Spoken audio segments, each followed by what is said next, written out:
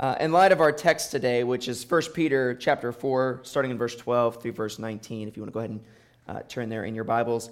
If not, it will be on the screen also, so no worries if you don't have that. But as you'll see from our text today, the theme is suffering. It is a theme that no one enjoys, and yet is a theme that is by no means ignored in Scripture.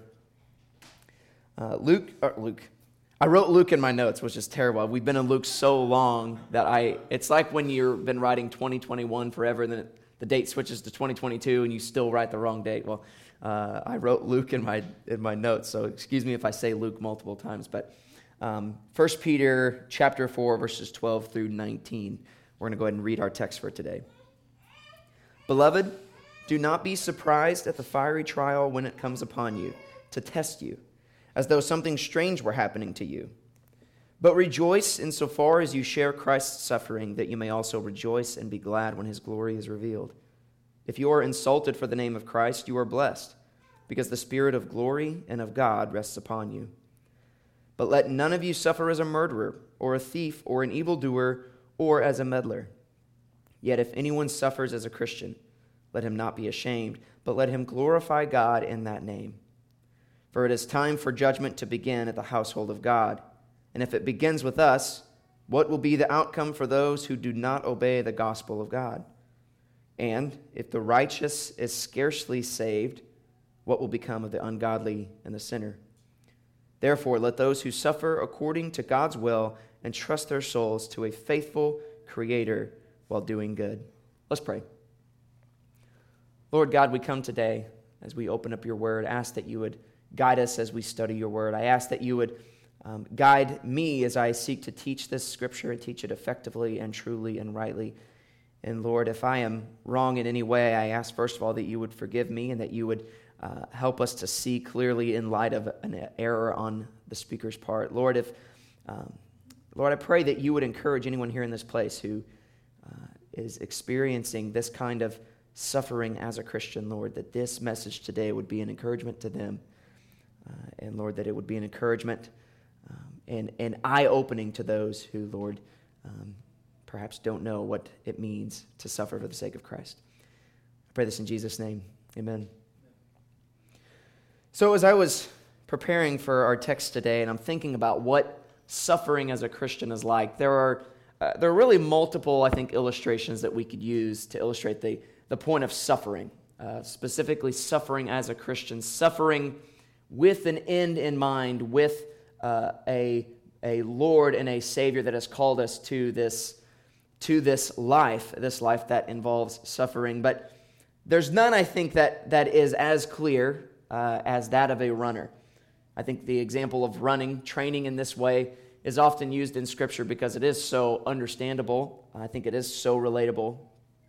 But specifically, I thought as I was reading this text about running a long race, something like a half marathon or a marathon, or if you are really wild, an ultra marathon or something like that. Running these long distances where you're just putting in mile after mile and run step after step, and it is frankly exhausting. I know that I was talking with Mike and Cody last Sunday and about running. They've started running, and I presented the idea of maybe running a half marathon coming up later this year together. But one thing about running, and I think specifically these long races, when you're already exhausted, the last thing you want to see around mile 7, 8, 9, 10 is a great big uphill portion of the track. It's the worst. It is the absolute worst. And yet, what we know is that if that's where the track takes you, if that where the course runs, then that's where you have to run. If you're going to continue on the course, if you're going to finish the race, then you have to run whatever uphill, whatever rough portion comes your way, whether it be uphill, whether it be a gravel portion, whether it be a muddy portion, whatever the case is, if the course goes that way, that is the way that you must run if you're going to finish the race. You see, no one's really forcing you as a runner to run up that hill. You're choosing to do so because you have opted to run this race.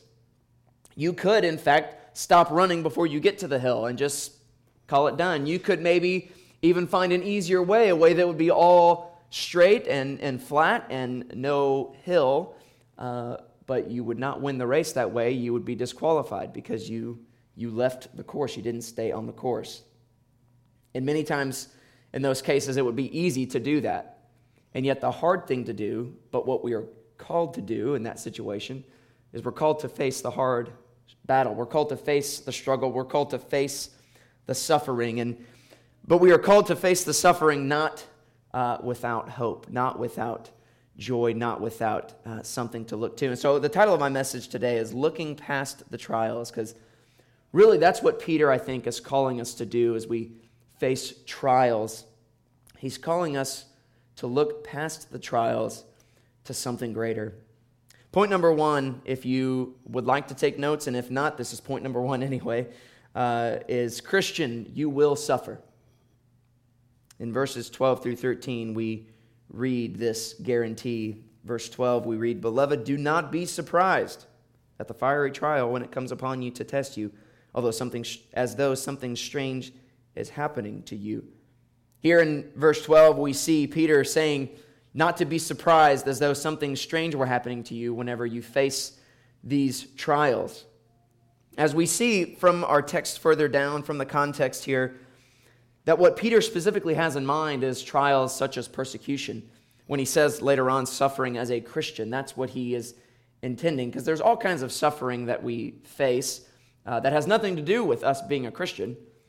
We suffer when we don't have enough money to make ends meet. We suffer when we face an illness or a disease that has sprung up in our lives or in our family. We suffer when we lose our jobs. Whatever the case may be, suffering to a certain extent is inevitable in everyone's life, whether Christian or not. And not that Peter doesn't care about those kinds of suffering such as hardship, pain, affliction, suffering as a human being.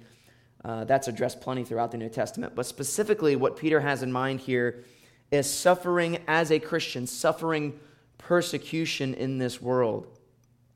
And he tells us that it's something that is to be expected. He sets us straight that suffering will come. He is telling the believers, he's telling the church that you are going to suffer, therefore don't be surprised. It is not an outrageous thing when you face persecution, when people hate you, when people revile you. This is something that is not strange in the life of a believer. It is something that is a guarantee. For indeed, Christ says, all who desire to live godly lives will suffer. But he goes on to say in verse 13, rejoice insofar as you share Christ's suffering. Rejoice. Why on earth would it be possible? Why would we possibly rejoice in our suffering? That is kind of a question to be considered here at this point, a question that, frankly, the world has no answer to, but one that we have, I think, multiple answers to given to us in Scripture. And there are various answers that we could give, but today I want to point out at least 3 reasons why we can and should rejoice in our suffering. First of all, we can rejoice in our suffering because we know that our suffering is temporary. We know, as those who are united to Christ, that our suffering is only for a temporary moment, that we will not suffer for all eternity, but merely for this lifetime. And when you weigh this lifetime against eternity, you realize that it's actually not that long at all. It certainly seems like it as we are in it. Many times when we're in the suffering, we have a hard time seeing that there is an end to it. We have a hard time putting our hope and setting our sight on anything other than the darkness, other than the hard race that we have before us, the hills, the trials. And yet we know that suffering for us is temporary. This is why, and perhaps the most referenced text that I've referenced over the past few weeks, but this is what Paul is saying in 1 Corinthians 15 when he says, if we have hope in this life only, we are above all most to be pitied. But in fact, Paul is working out of the understanding that we have hope in more than just this life, that this life and our death at the end of this life is not the end. But what our death at the end of this life does mark is it does mark an end to our suffering. For from then on, we have nothing but joy and everlasting life with Christ. So there's reason 1 to rejoice in suffering. We know that it's temporary. Number 2, we know that we are following in the steps of our Savior when we suffer for his name. For Christ says, a servant is not greater than his master. When we consider how Christ was treated by the world when he came, it would be foolish of us, as he tells us, to think that anything less is coming for us, less than hatred, persecution. For indeed, the title of Christian means what? Means little Christ, right? Follower of Christ. Just like a Herodian is a follower of Herod, a Christian is a follower of Christ, an imitator of Christ, one who takes after the leading of Christ. And if we indeed are to call ourselves Christians, followers of Christ, little Christs, in that sense, then we have nothing more to expect but that we will suffer as Christ did. But we ought to wear that as a badge of honor. We can look to Christ and say, if he suffered, then what more can I expect? And indeed find joy and rejoice in the fact that we were counted worthy to suffer persecution for the name, just as the apostles did in Acts chapter 5. After being beaten and sent out and charged not to preach the gospel anymore, the book of Acts, Luke records that they left that place rejoicing. After being beaten, they left rejoicing because they considered it an honor to suffer for the sake of Christ, to follow in his footsteps and suffer in that way. So in that way, we can rejoice that we are imitating Christ. And third, we can rejoice because we know that the Lord is using every suffering that we face to sanctify us and to grow us and to mold us more into his image. Indeed, Romans chapter 5 is perhaps the most prominent text teaching us this. In Romans chapter 5, Paul encourages the church that suffering is worthwhile, for he says in verses 3 and 4, not only that, we rejoice in our sufferings, knowing that suffering produces endurance, and endurance produces character, and character produces hope, and hope does not put us to shame, because God's love has been poured into our hearts through the Holy Spirit who has been given to us. Suffering produces endurance, endurance produces character, character produces hope. All of this comes from suffering. We see that suffering, as hard as it is, as painful as it is to endure, is for our good, for our sanctification, for our growth in Christ. In the same way, someone working out, someone training with weights, pumping iron, is going to feel pain. I mean, the whole point of lifting weights in order to gain strength is that you're actually tearing your muscles. That's what's happening when you work out. You tear your muscles, and then as they heal and grow back, they grow back stronger. There is a certain amount of pain and suffering that comes from working out. And yet we do it, and we do it knowing that through that pain, there is gain, to follow the expression. No pain, no gain, right? That is true of our suffering in Christ, that indeed, following the pain, there is great gain. For indeed, there is godliness that comes from our suffering. So these are just three. These are just three of many reasons that we have to rejoice in our suffering. And all three of these are only made possible by our union with Christ. Only in Christ are these made possible. For indeed, suffering is not temporary if we do not know Christ. For the person that's separated from Christ, as we'll see later on in our text, has no hope of an end to their suffering, but an eternity of suffering. We know that suffering is only able to be rejoiced in Christ because there is no imitating Christ if you are not following him. If you are not trusting in him as your Savior, then imitation of him is futile and does nothing for you. For indeed, you would be imitating just another guy who died on the cross, who died for no good reason if he was not the Messiah. The Lord's suffering would do no purpose to sanctify us or grow us either if the Holy Spirit is not indwelling in us. If Christ had not sent the Holy Spirit to dwell within us, all of these things are made possible only by Christ and our union with him. And we know that union with him means we have reason to rejoice in our suffering. Ultimately, verse 14 gives us the answer. It gives us the answer to the question, why rejoice in our suffering? Verse 14, the answer says, if you are insulted for the name of Christ, you are blessed, because the Spirit of glory and of God rests upon you. The question is, if we suffer for Christ, then we are blessed. We are blessed because it is an indication that the Holy Spirit rests upon us, that the glory of God is ours. We are blessed if we suffer. According to these verses, suffering is a blessing. That should lead us to ask the question then.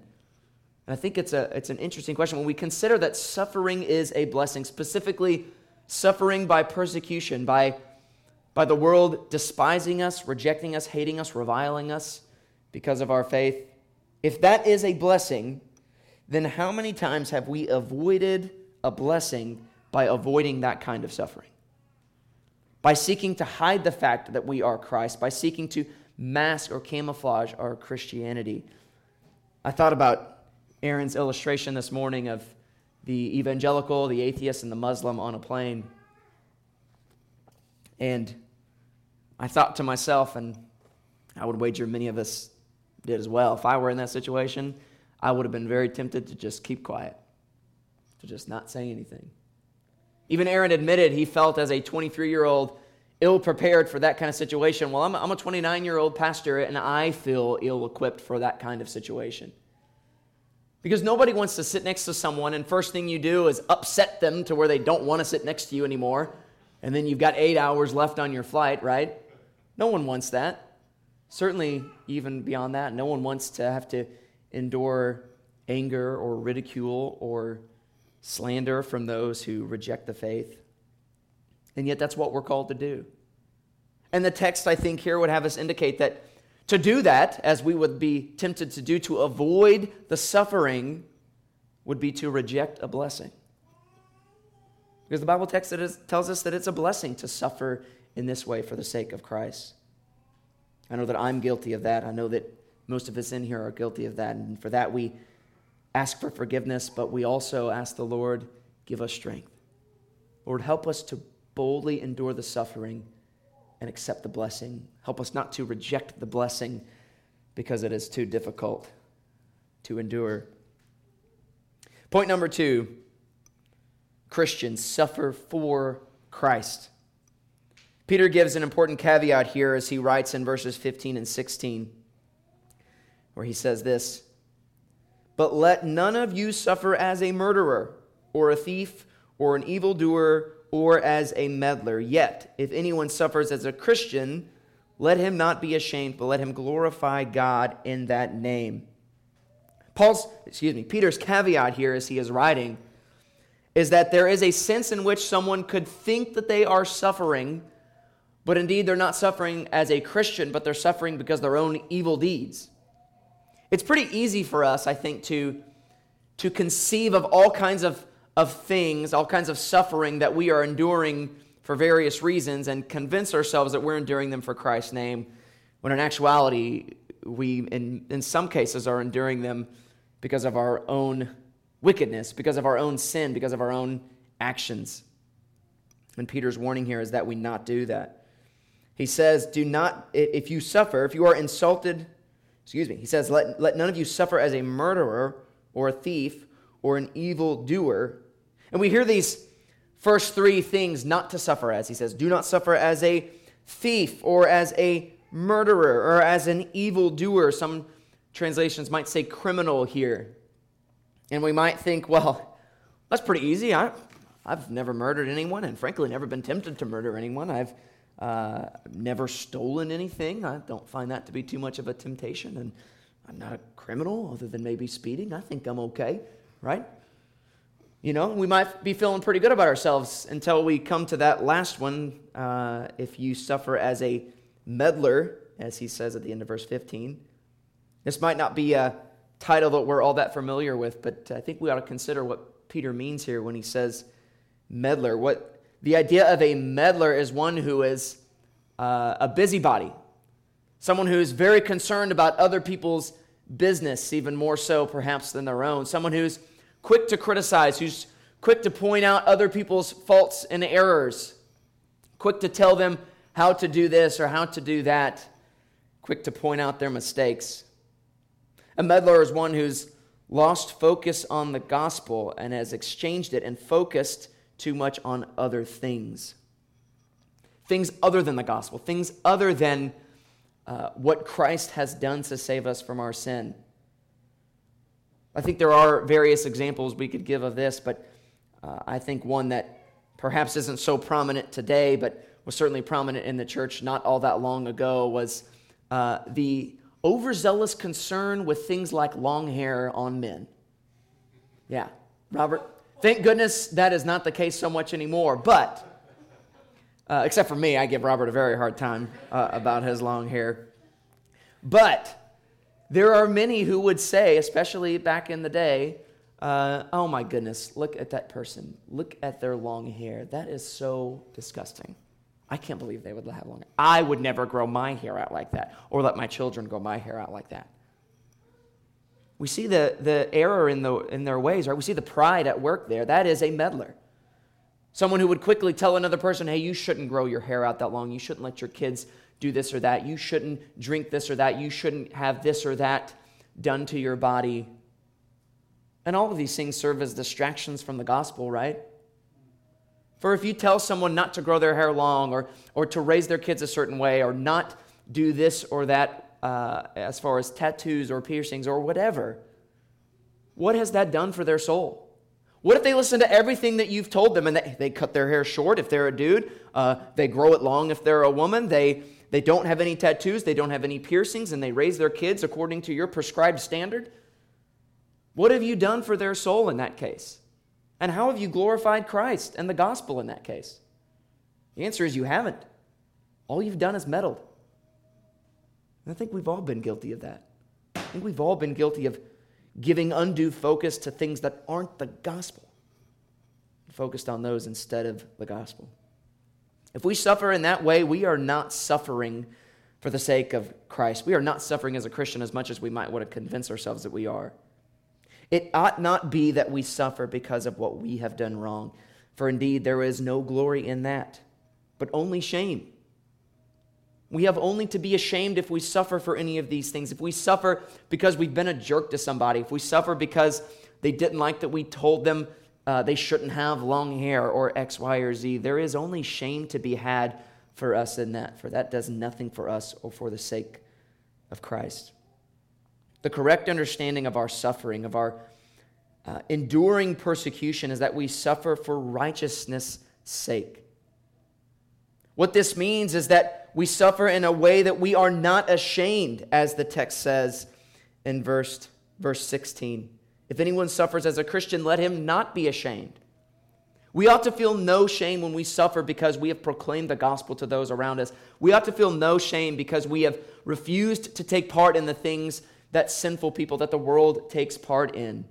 The world would have us feel shame for those things, but we ought not feel shame for that.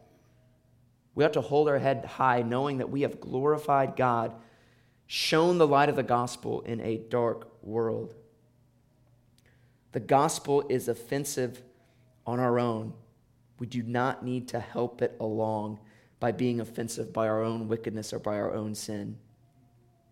The difference between these two kinds of suffering that are contrasted here in verse 16 and 17 is that one is a suffering that requires you to apologize.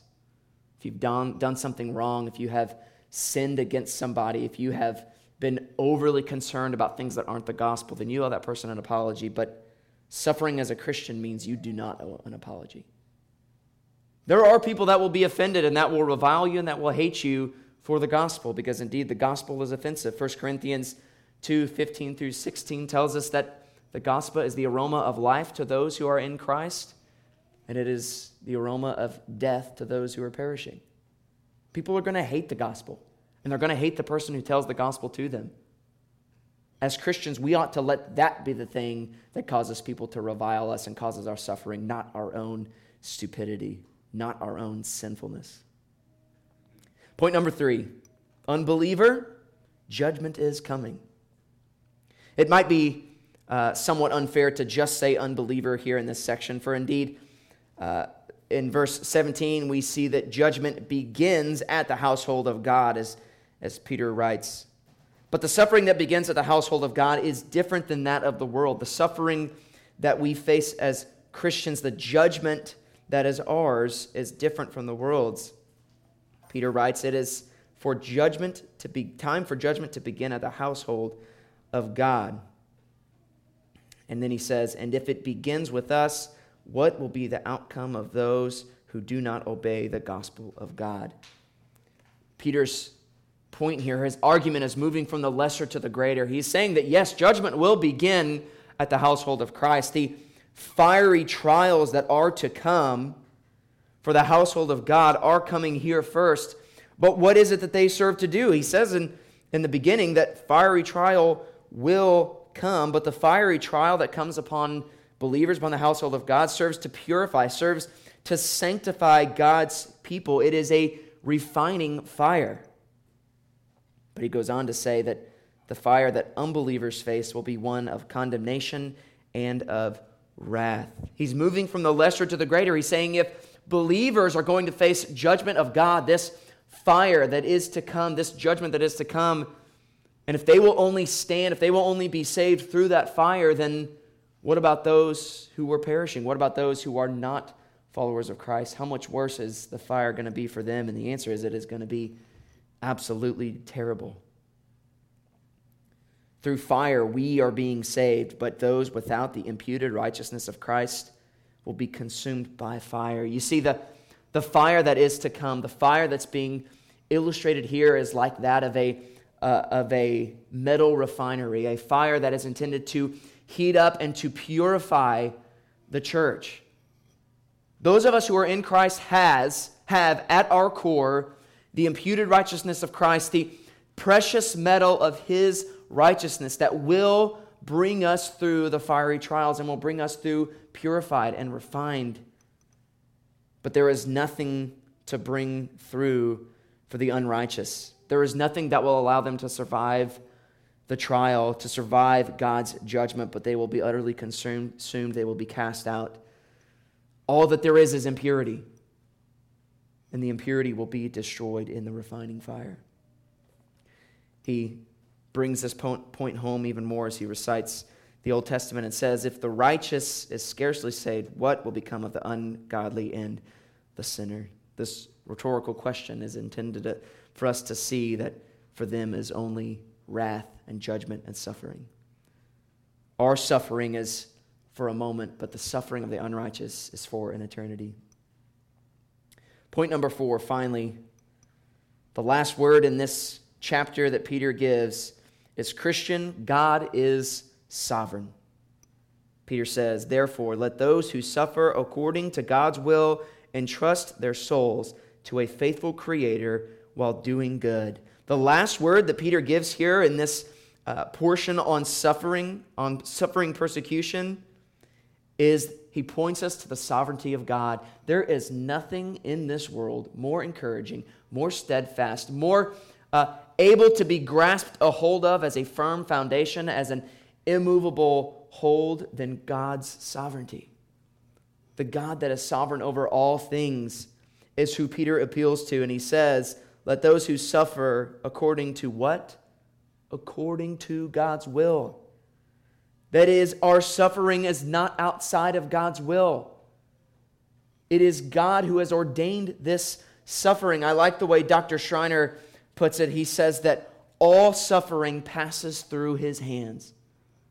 That there is not an ounce of suffering, whether physical, pain, sickness, whatever, or that of persecution from the world around us. There is not an ounce of suffering or persecution that comes upon us that is not according to the will of God, that He has not ordained for our good. And we can take great hope in that. Ultimately, church, the message that Peter gives to sufferers is take hope. Entrust your souls to a faithful Creator. And while you're doing that, continue in good works. He says, trust your souls to a faithful Creator while doing good. All of this should encourage us not to give up, not to stop along the race, not to look at the hills and say, nope, can't do it. But rather to look past the suffering to the finish line. If you're running a race and you are only focused on the hills, then you are going to get extremely discouraged. The idea behind running a race is to know that there is a finish line ahead and to keep that in mind.